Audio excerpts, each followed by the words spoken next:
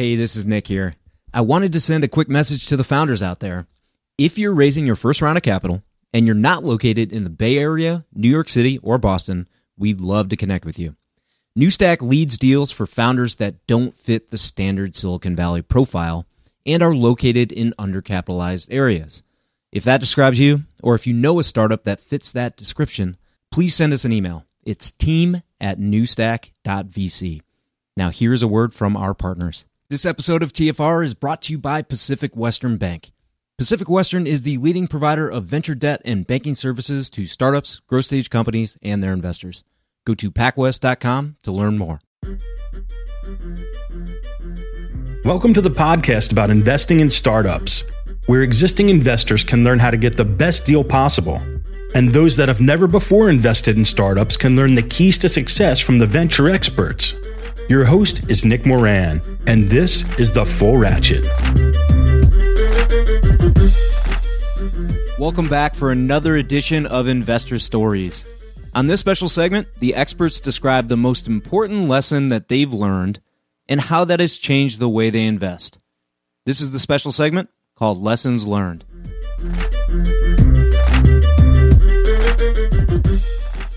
On today's special segment, we have John Buttrick of Union Square Ventures. John, what's one of the most important lessons you've learned through your time at USV? I think, I'm relatively new to the venture world. And for me, one of the most interesting things is, and eShares is in this category, is sort of moving from 50 to 150 people, scaling. It's very easy to sort of keep a company sort of as a small, for lack of a better word, mom and pop for a period of time, tremendous energy, very little bureaucracy.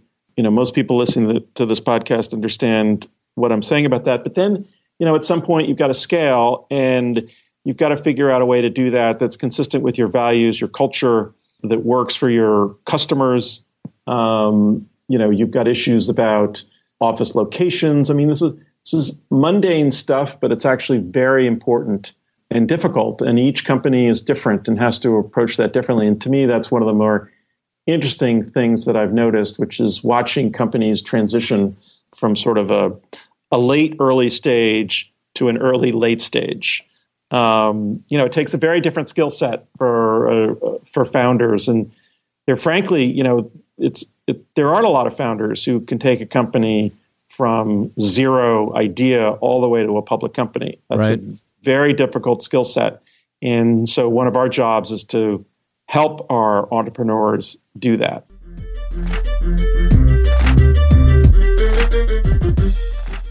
On today's special segment, we have Samil Shah. Samil, can you tell us a story that highlights a lesson that you learned from recently raising the fund?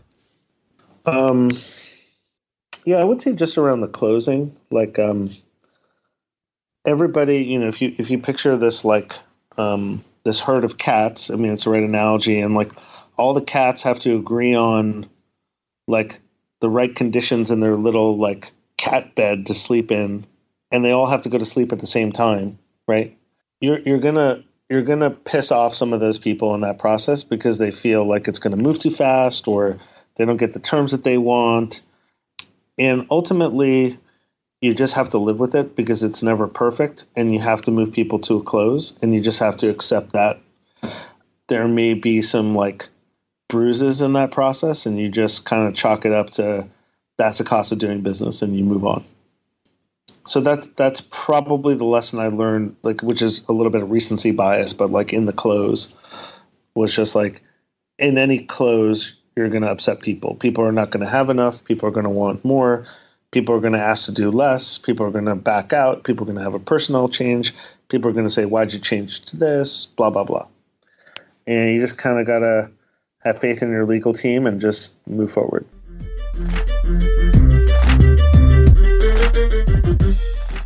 At this point, if you're a VC, you've heard of Carta. You've probably even accepted securities from a portfolio company on the platform. It feels like every new company is using Carta, and there's already 16,000 VC-backed companies on the platform. They also offer tools and services for VCs like fund administration. Carta has an army of fund accountants delivering high-quality service and dedicated teams of engineers, constantly improving the functionality of their user-friendly investor platform with in-app quarterly reporting, real-time fund metrics, LP portals, and more. It's also easy to switch from an existing fund administrator or to augment your in-house team with their service. Learn more about their services at carta.com/investors. And this episode of TFR is brought to you by Pacific Western Bank. Pacific Western specializes in providing financial services to startups, growth stage companies, and their investors, helping to navigate financial obstacles by providing access to funds and expertise. Pacific Western's customized products and team of venture banking specialists provides a banking experience designed specifically with startups and VCs in mind. If you run a tech company or if you invest in tech companies, it's strongly advisable that you build a relationship with the folks at Pacific Western. Go to pacwest.com to learn more.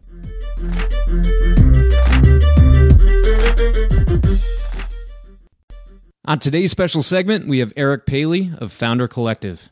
Eric, can you tell us a story about a critical lesson you've learned that has changed the way you invest?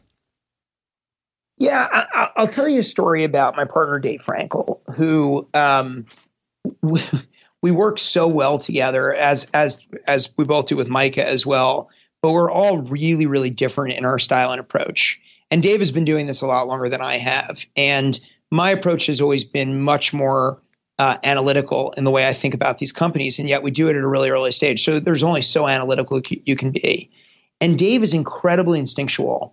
And I think he really taught me a lesson over time in a lot of your instincts, to really start to trust your instincts, particularly on people and founders, and use that to guide a lot of the analysis. But that the instincts are so powerful. And just an example is, Dave came back into the office after a meeting he had in outside the Charles Hotel in Harvard Square, and he was all pumped up. And he said, "I just met this founder. He's amazing. We're definitely investing."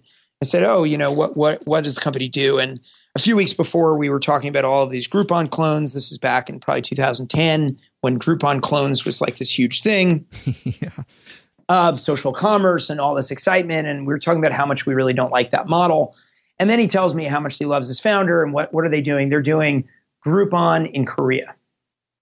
And I say, "Oh my God, Dave, like, first of all, we know we don't like Groupon as a model. We're not excited about it.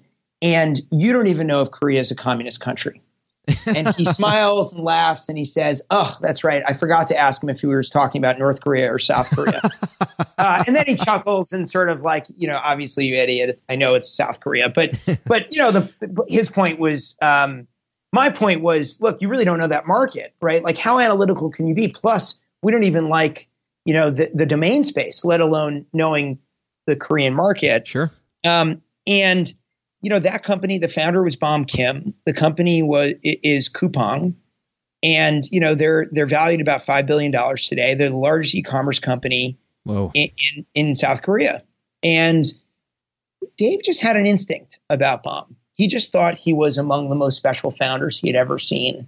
And of course, the company pivoted and grew in all kinds of interesting ways. And it really taught me, among many other anecdotes like this, I just think it's the most stark one. It really taught me a lot about, at the end of the day, it's really about your belief in people in this business. And it's great to talk about the company and the plan and the thought process and the customer development as a way to get to know the person. But not because you're going to figure out that business will work or that it won't work, as if you have some kind of like analytical insight into the long-term success or failure of that specific business, right, as much as trying to understand that founder's thought process and whether you really believe that founder is incredibly special. And so I think that's evolved for me over time. And I really thank Dave for that. And I also thank him for making one of our best investments. Wow. So more heavily weighting the founders these days than anything else? Yeah, ever since then, all I've been looking for is incredible founders doing stuff in North Korea. Or I think it was South. Yeah, no, I mean, sort of a funny joke, but it really ultimately is about the founders and how much you can believe in them, and really thinking of the business as a really helpful thought exercise and discussion to get to know that founder. Awesome.